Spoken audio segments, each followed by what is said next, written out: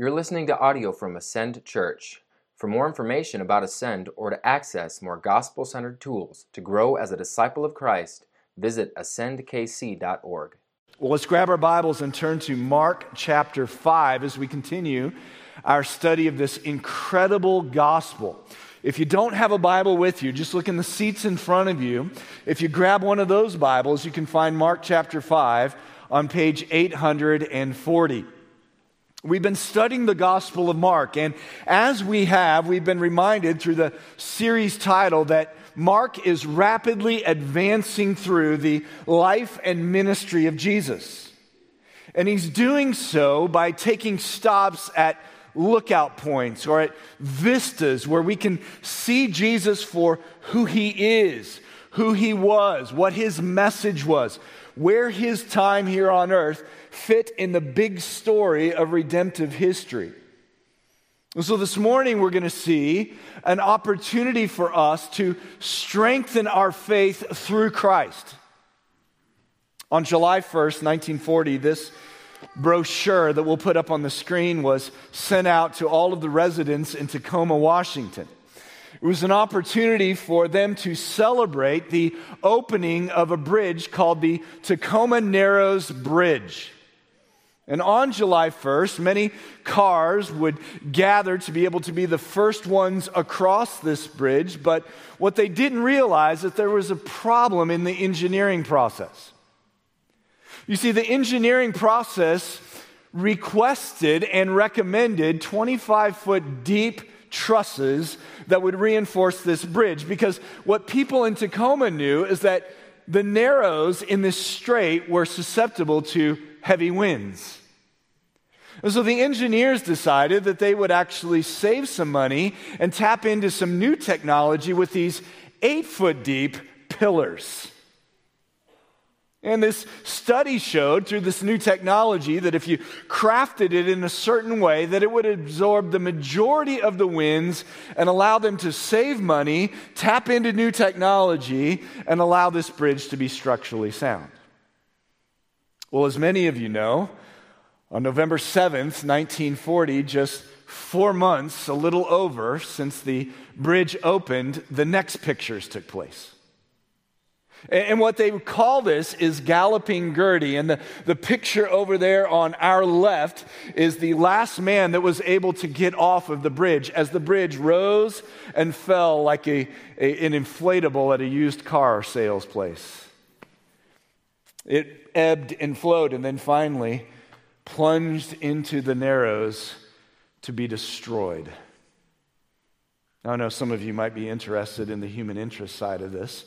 There was only one casualty. It was Tubby the dog.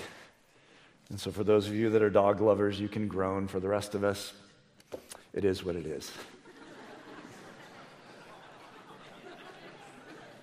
I probably shouldn't have said that because I do have a dog, and I love our dog. That totally derailed the moment. Let's come back in. The problem with this bridge is that it wasn't engineered correctly, so when the strong winds blew, it wasn't able to hold the cars. And friends, I just want to recalibrate us with what the concept of faith is, biblically speaking. Because I think most Christians, when they hear the term faith, would just think of the Christian life. They might think of doctrine, and if you're here and you're just exploring the claims of Christianity, you might take the term faith and just associate it with religion. But I want to put a definition up on the screen that I think is a biblical definition. I know for sure it flows out of this passage, and I think that if we will own this, it will be a faith that is not only practical, but will be gospel-centered. Here's the definition. Faith is action-producing confidence that God will be who he is and exactly what we need him to be in every and all circumstances of life.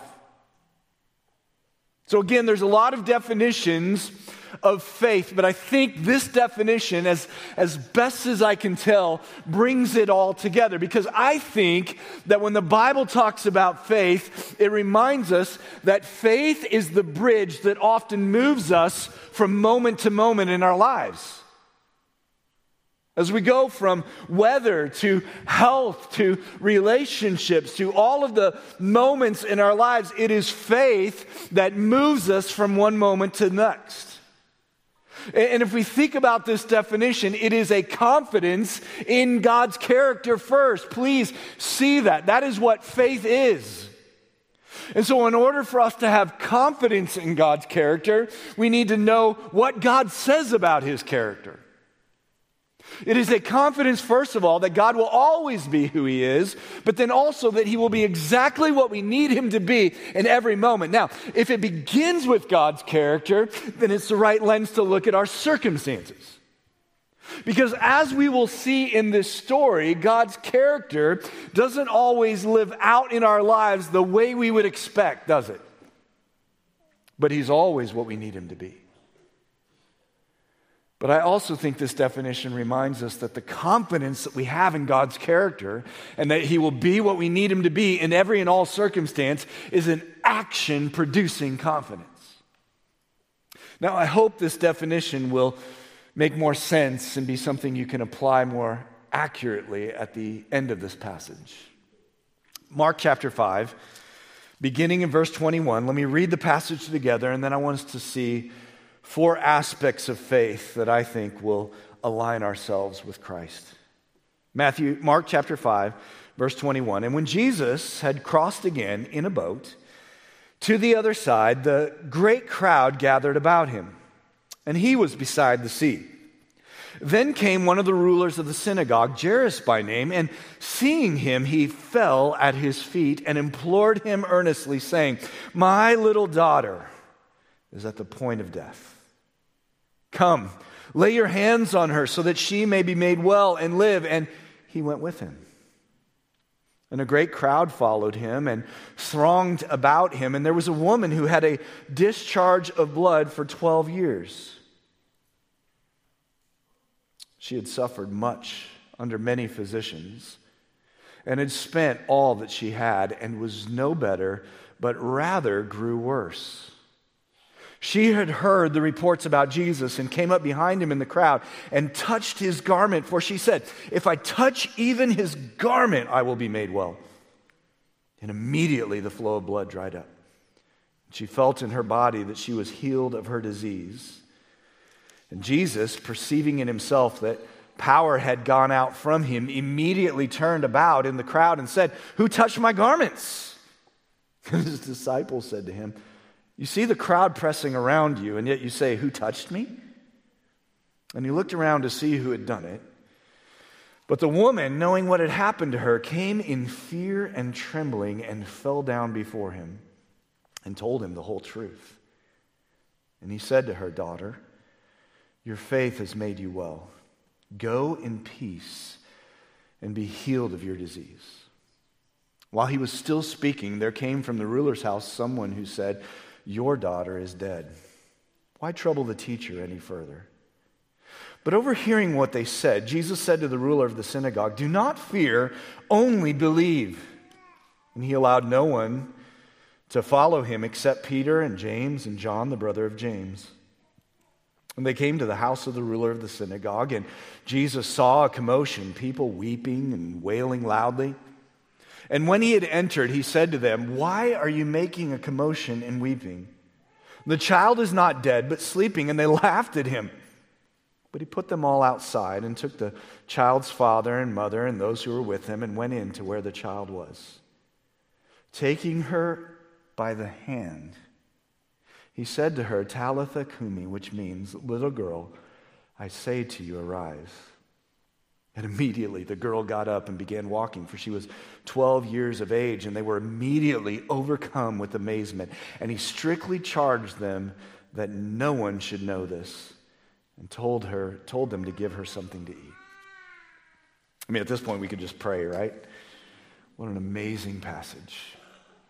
But I want us to move beyond just a cursory understanding of it.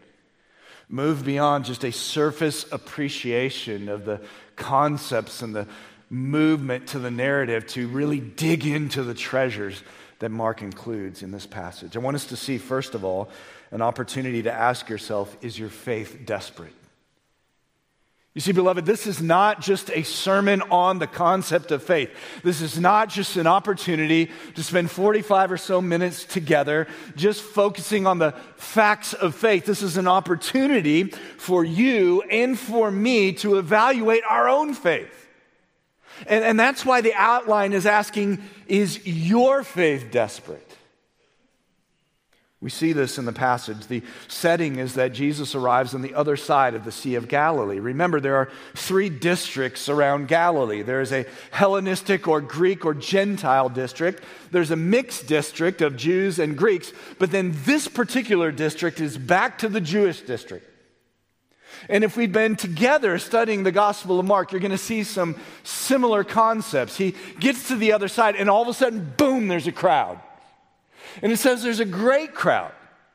And remember, the Sea of Galilee allows for somebody on the shore to see a boat at any point on the sea. So probably there was a lookout on the shore waiting for that little boat to come back to the other side. And somebody announced through Twitter, just making sure you're following, tweet hashtag Jesus is back. And so Jesus comes back and boom, there's a crowd. But I want you to see something beyond that. It was there on the shore where Jairus, the ruler of the synagogue, meets Jesus. Why is that significant? Because the ruler of the synagogue was a high level of the social status. He was one of the elders of the synagogue. He was responsible for the administration, for the oversight of the synagogue. He was the one that would approve of someone reading Torah in the synagogue. This was somebody of the upper strata. But he meets Jesus not in the town. He meets him on the shore. And look what he does. He falls at Jesus' feet. Again, remember the significance of this. He probably had fine clothing on. He was known by the community. And yet he doesn't care. He falls at the feet of Jesus, which this is a Nazareth person. It'd be like for us here in the Midwest to say, this is somebody from Arkansas. Sorry if you're from Arkansas. Or when I lived in Virginia, it was like people would say, that's a West Virginian. This was a guy from Nazareth. And this social elite man falls at his feet, at his smelly, at his dirty feet, with all of the crowd looking. He is desperate. Why? Look at what the text says. Verse 23. It says he implored him earnestly, which, by the way, that's the term beg. Remember last week we talked about the 3 different beggings that were made of Jesus? This begging is a desperate begging. And why he is desperate is because of what it says in verse 23. My little daughter. The term little daughter is a term of endearment. It's like what I say to my girls, sweet girl, sweet baby girl. It reminds people who are listening of the intimacy of the relationship and the care. It'll say later on in this passage that this girl is 12 years old, so this just reminds us it isn't that she's just an infant or a toddler. This is someone who the dad cares very deeply about. You know, as I was studying this passage, I couldn't help but have tears well up in my eyes. I've got 3 sweet baby girls. And let me tell you, if something like this had taken place, there is no distance too far. There's no cost too great. There's no shame that is below me to keep me from doing what this man did. But it says that his sweet baby girl was at the point of death. Let me just pause right here and say that Matthew says that the girl had died. And this is a passage where people would look at this and say, oh, look, there's errors in the Bible. It doesn't agree. But no, this can be explained. When you look at the actual language, in Matthew, what he was saying is, the father said, listen, my girl is at the point of death. She has arrived where the only thing left is death. He knew that the situation was desperate. The seconds were clicking. All options had been exhausted. Beloved, I want you to write this down. There's three things that we must do when we are at a point of desperation. Number one, own your inability. Own your inability. When you are at a point of biblical desperation, you understand, I cannot do what I need. And that moves us to number two, own your desired outcome. Listen to this. Our desired outcome, the closer we get to the character of God, is not our own will. And yes, we can ask for healing. Yes, we can ask for the job. Yes, we can ask for a spouse. But it is secondary to God being glorified. Is that how you approach your desperate life situation? See, our faith needs to grow. That's why I said in the big idea of this passage that faith is an ever-growing tool. Because there are times and there are concepts in my life that this is stretched. But when the desired outcome is first and foremost the glory of God, the fame of Christ, then I can make my requests in the proper humility. But then number three, own the real solution. The real solution is God's intervention. And sometimes it is a miracle. Sometimes it is what you've asked for. But always it will be His glory.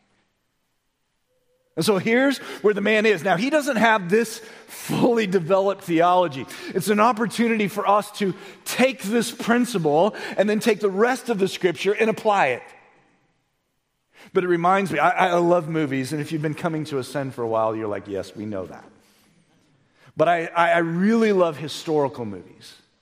And I love historical movies that are based on accurate facts. And one of them is Titanic. Now, if you've ever seen Titanic, you're like, wait a minute. There is some Hollywoodized parts of the story. And some parts you need to skip. But the scene that I love that is historically accurate is the sinking scene. Isn't it interesting that as the stewards are running through the halls and knocking on the doors and saying, you need to get to a lifeboat, people were joking. Do you remember that? People were cynical. People were complaining. But as the scene developed, their whole attitude changed, didn't it? And now all of a sudden, instead of saying, I want to sleep and not get on the lifeboat, people are pushing others out of the way. What had happened? Well, they began exchanging their definitions and expectations. They exchanged it for reality. They exchanged it for truth. But then they also had complete confidence in the lifeboats. You see, that's the transition that's happening with this man. This man was this social elite. This man had seen Jesus in the synagogue. The man knew that the religious leaders were plotting against Jesus. And so he was on the side by his occupation that was against Jesus. But he got to a point in his life where he exchanged his expectations and definitions for reality. He couldn't do anything more. He saw what Jesus had been doing to other people, and he got to a point where he had complete confidence in Jesus that he could do what his need was. And so look at the request that he gives. He said, come, lay your hands on her so that she may be made well and live. See, this is the desperation of faith that is required for salvation, isn't it? Friend, listen, please. Your eternity hangs in the balance in what I'm about to say. For salvation, like the people on the Titanic, you must acknowledge you are in spiritual, mortal danger. That if you continue on the path that you are on, you will spend eternity in hell. It is not annihilation. It is not eternal darkness. It is eternal pain and torment with only the judgment aspect of God's character with you for eternity. And that is rightful because of your sin. But it also acknowledges that you cannot do anything to change that yourself.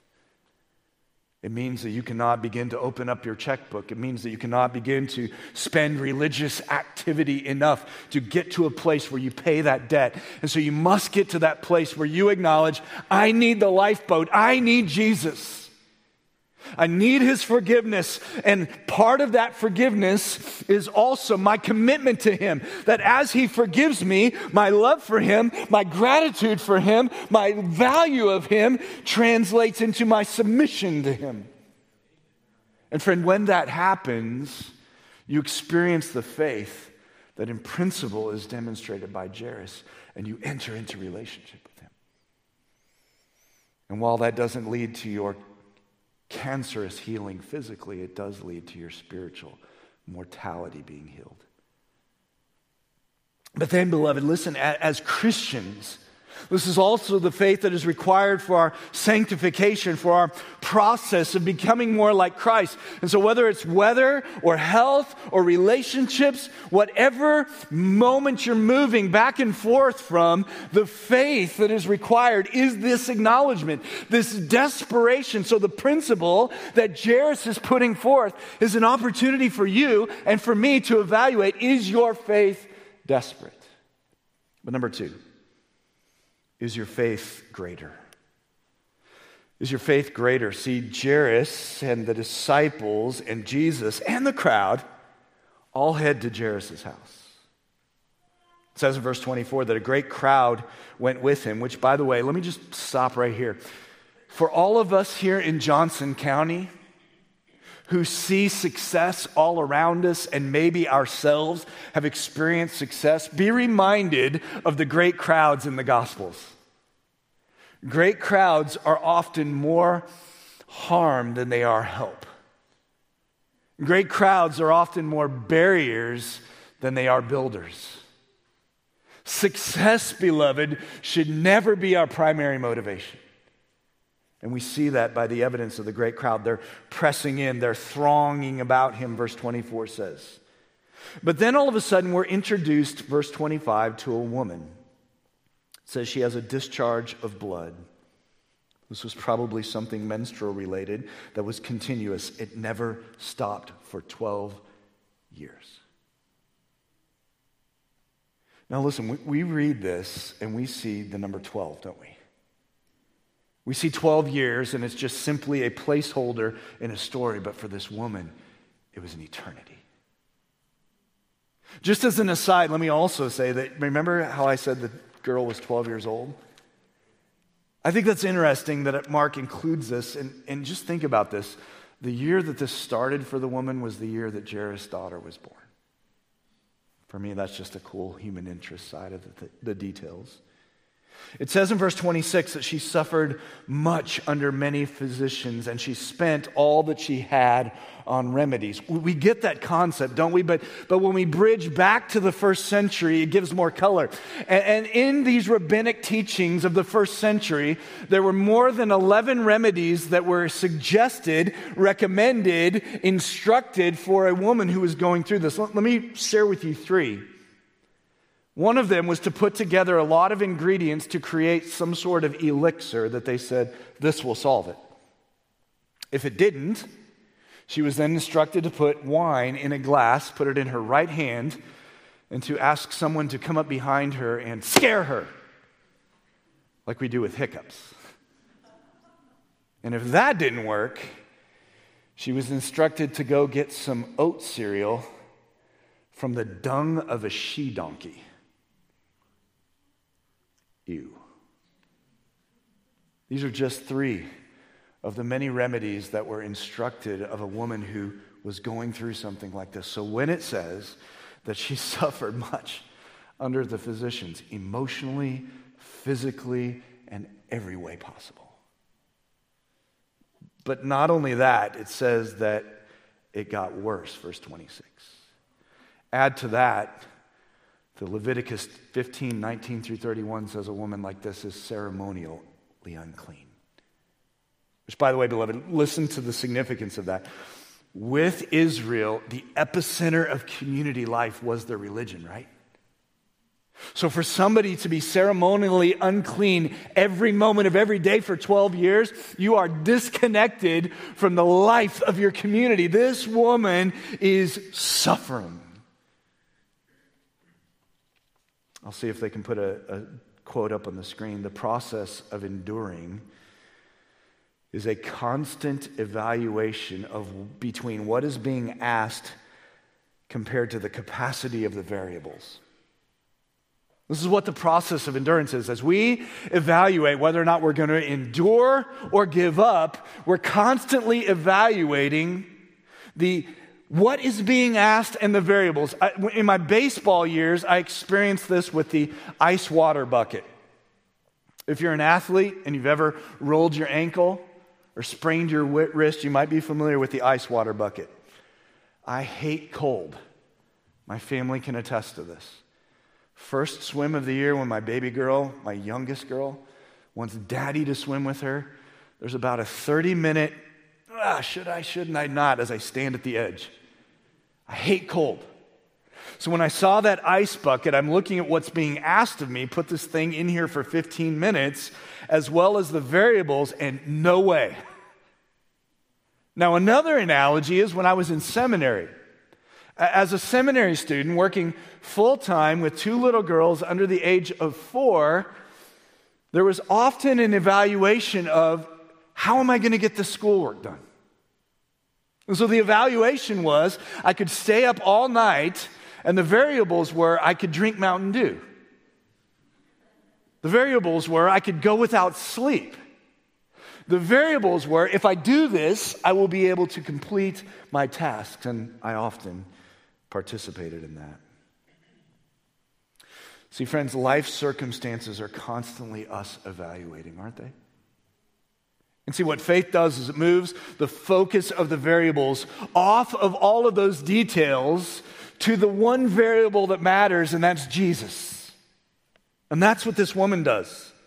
Look at what it says in verse 27. She's got all of this going on for 12 years. And she had heard the reports about Jesus and came up behind him in the crowd and touched his garment. Now, what Mark does is he gives us a window into how she was processing this. Because remember, Peter is likely dictating to Mark the details of this story. And as we'll see, the woman's going to share, this is what I was thinking. So he gives us this information here. She was processing in verse 28 that if I touch even his garments, in the original language, the wording here is an absolute confidence. I will be made well. Isn't that amazing?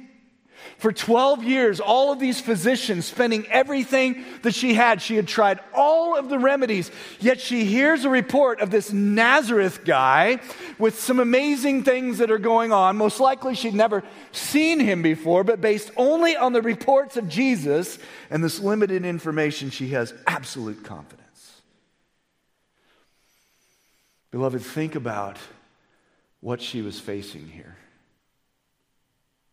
I don't want to get too vivid here, but let's understand what was going on. This is a woman who is dripping, who is smelly, who is ceremonially unclean. And in a massive crowd, with the ruler of the synagogue next to the man she was wanting to see, she decides it's all worth it, and her faith was greater. So, friend, I want to ask you, whatever you are experiencing in life, is the faith that is required to get your eyes focused on Jesus, to have a confidence in Jesus greater than the potential shame, than all of the details of your circumstance? Number 3, is your faith active? Is your faith active? The woman did it, and Jesus did it. I love this. It says that immediately the flow of blood dried up.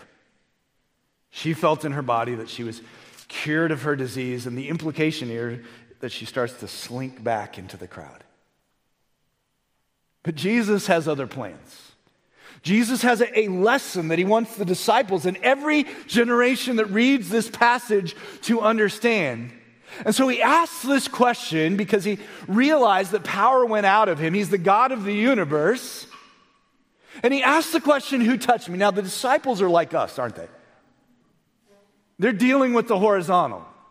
We often can't see the theological that is down the road. And so they say, why are you asking? Look, everybody's pressing in. Back in chapter 3 and verse 9, the same verb is used for the crowd that they were physically getting so close to Jesus that he needed to have a boat ready. This is a massive crowd, a lot of touching going on, and the disciples are like, wait, what? So Jesus calls out the woman, who touched me? Verse 33 says she had an emotion she was experiencing. Do you see it in the text? She was fearful. I'm going to ask the team to put a quote up on the screen. Fear is when we are confronted with what we can't control, explain, or fix. Fear is when we are confronted by what we can't control, explain, or fix. And this is a natural response. But beloved, I'll put another quote up on the screen. The Bible never condemns fear itself. Do you realize that? When the Bible says do not fear, as we will see in verse 36, the Bible is not saying fear in of itself is bad. What it's saying is, what is your response? Fear in itself is not condemned. The emphasis in Scripture is on how we respond to fear. I want to ask you some questions.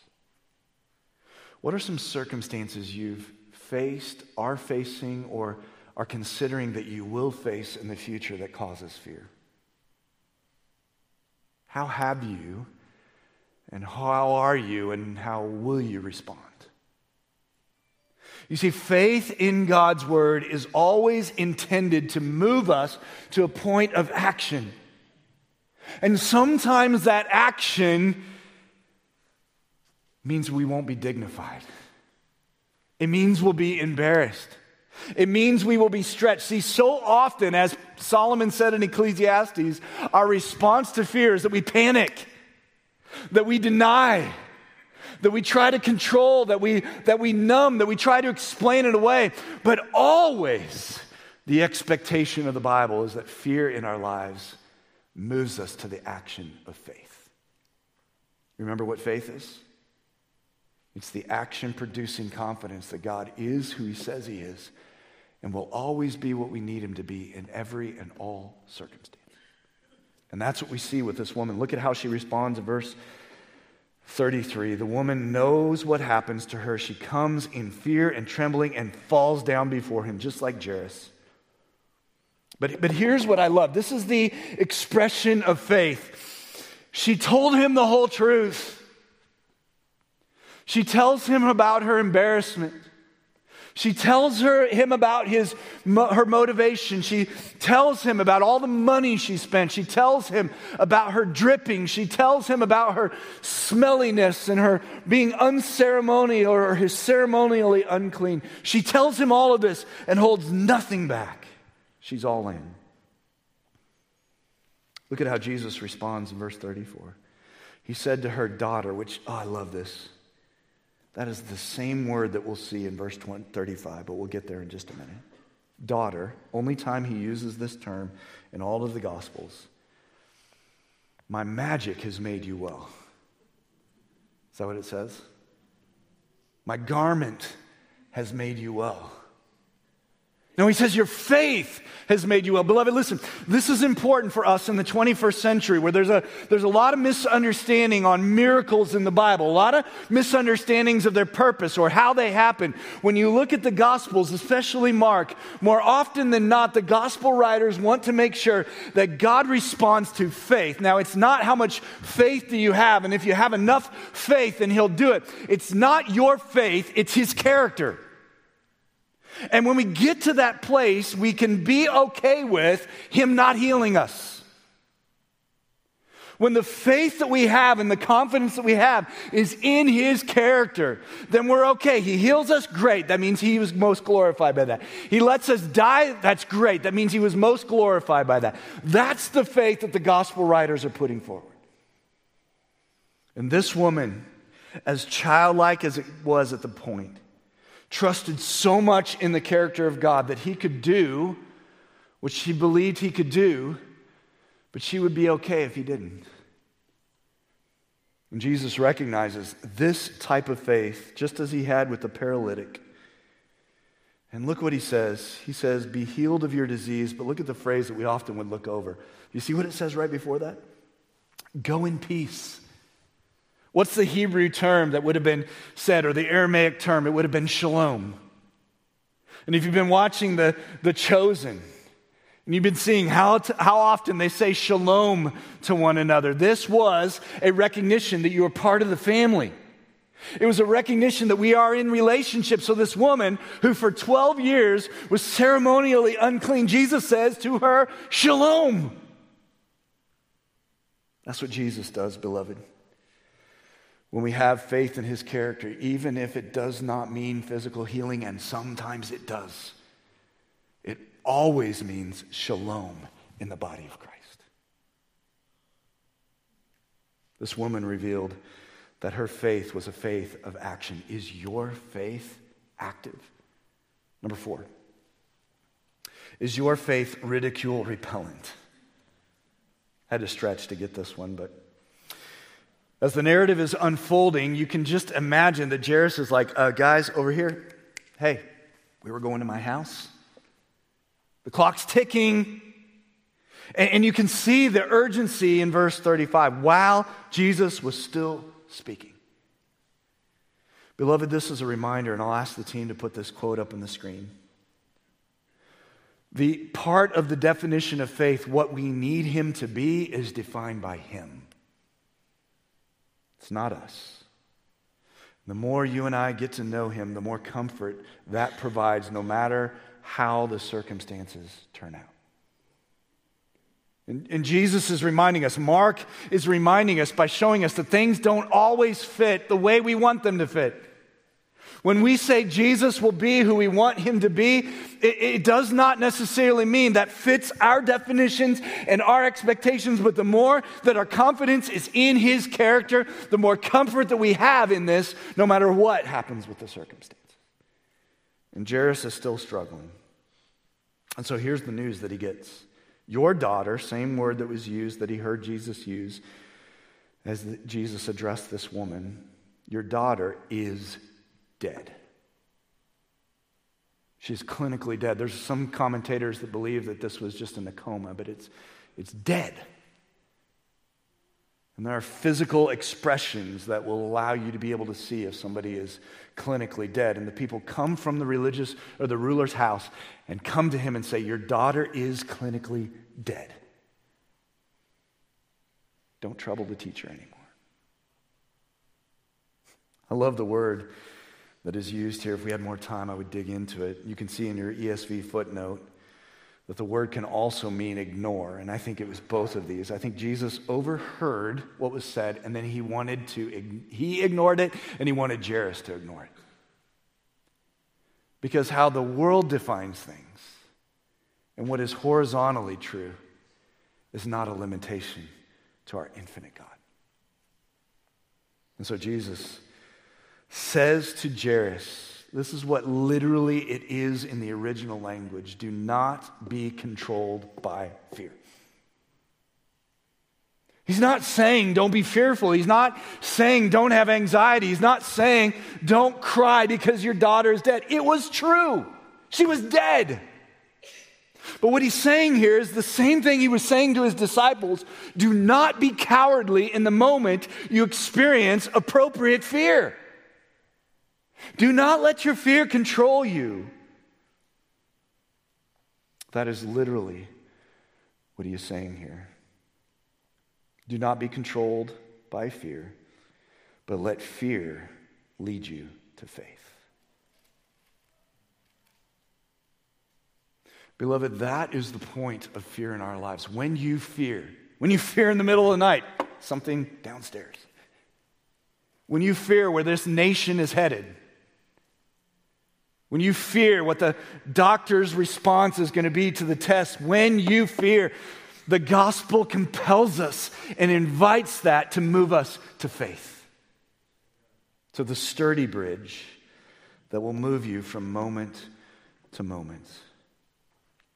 He invites 3 disciples, Peter, James, and John, to come with him. We don't know why. Maybe it was the size of the room. Maybe it was that he was wanting to invest more on this inner circle of disciples. But they arrive at the house, verse 38, and there are professional mourners there. It says that they were weeping and wailing, which when you look at Jewish documents, even poor people would pay for mourners and wailers. So you've got them, they're playing flutes, they're being loud, but you also see the depth of love that family and friends had for this little girl. The scene was chaos, verse 38 says. And Jesus says to them, she's only sleeping. He wasn't making a medical diagnosis. He was saying that this death, this actual death, is only temporary. How does it say the people responded? They laughed. Beloved, I want you to see the potential for ridicule in this passage. There was opportunity for Jairus to ridicule himself, right? Why didn't I request that Jesus move faster? Why didn't I arrive faster? Why wasn't I more urgent in my requests? And he's probably in his mind going all over the place, ridiculing himself. We ridicule ourselves, don't we? Don't be controlled. Don't be cowardly.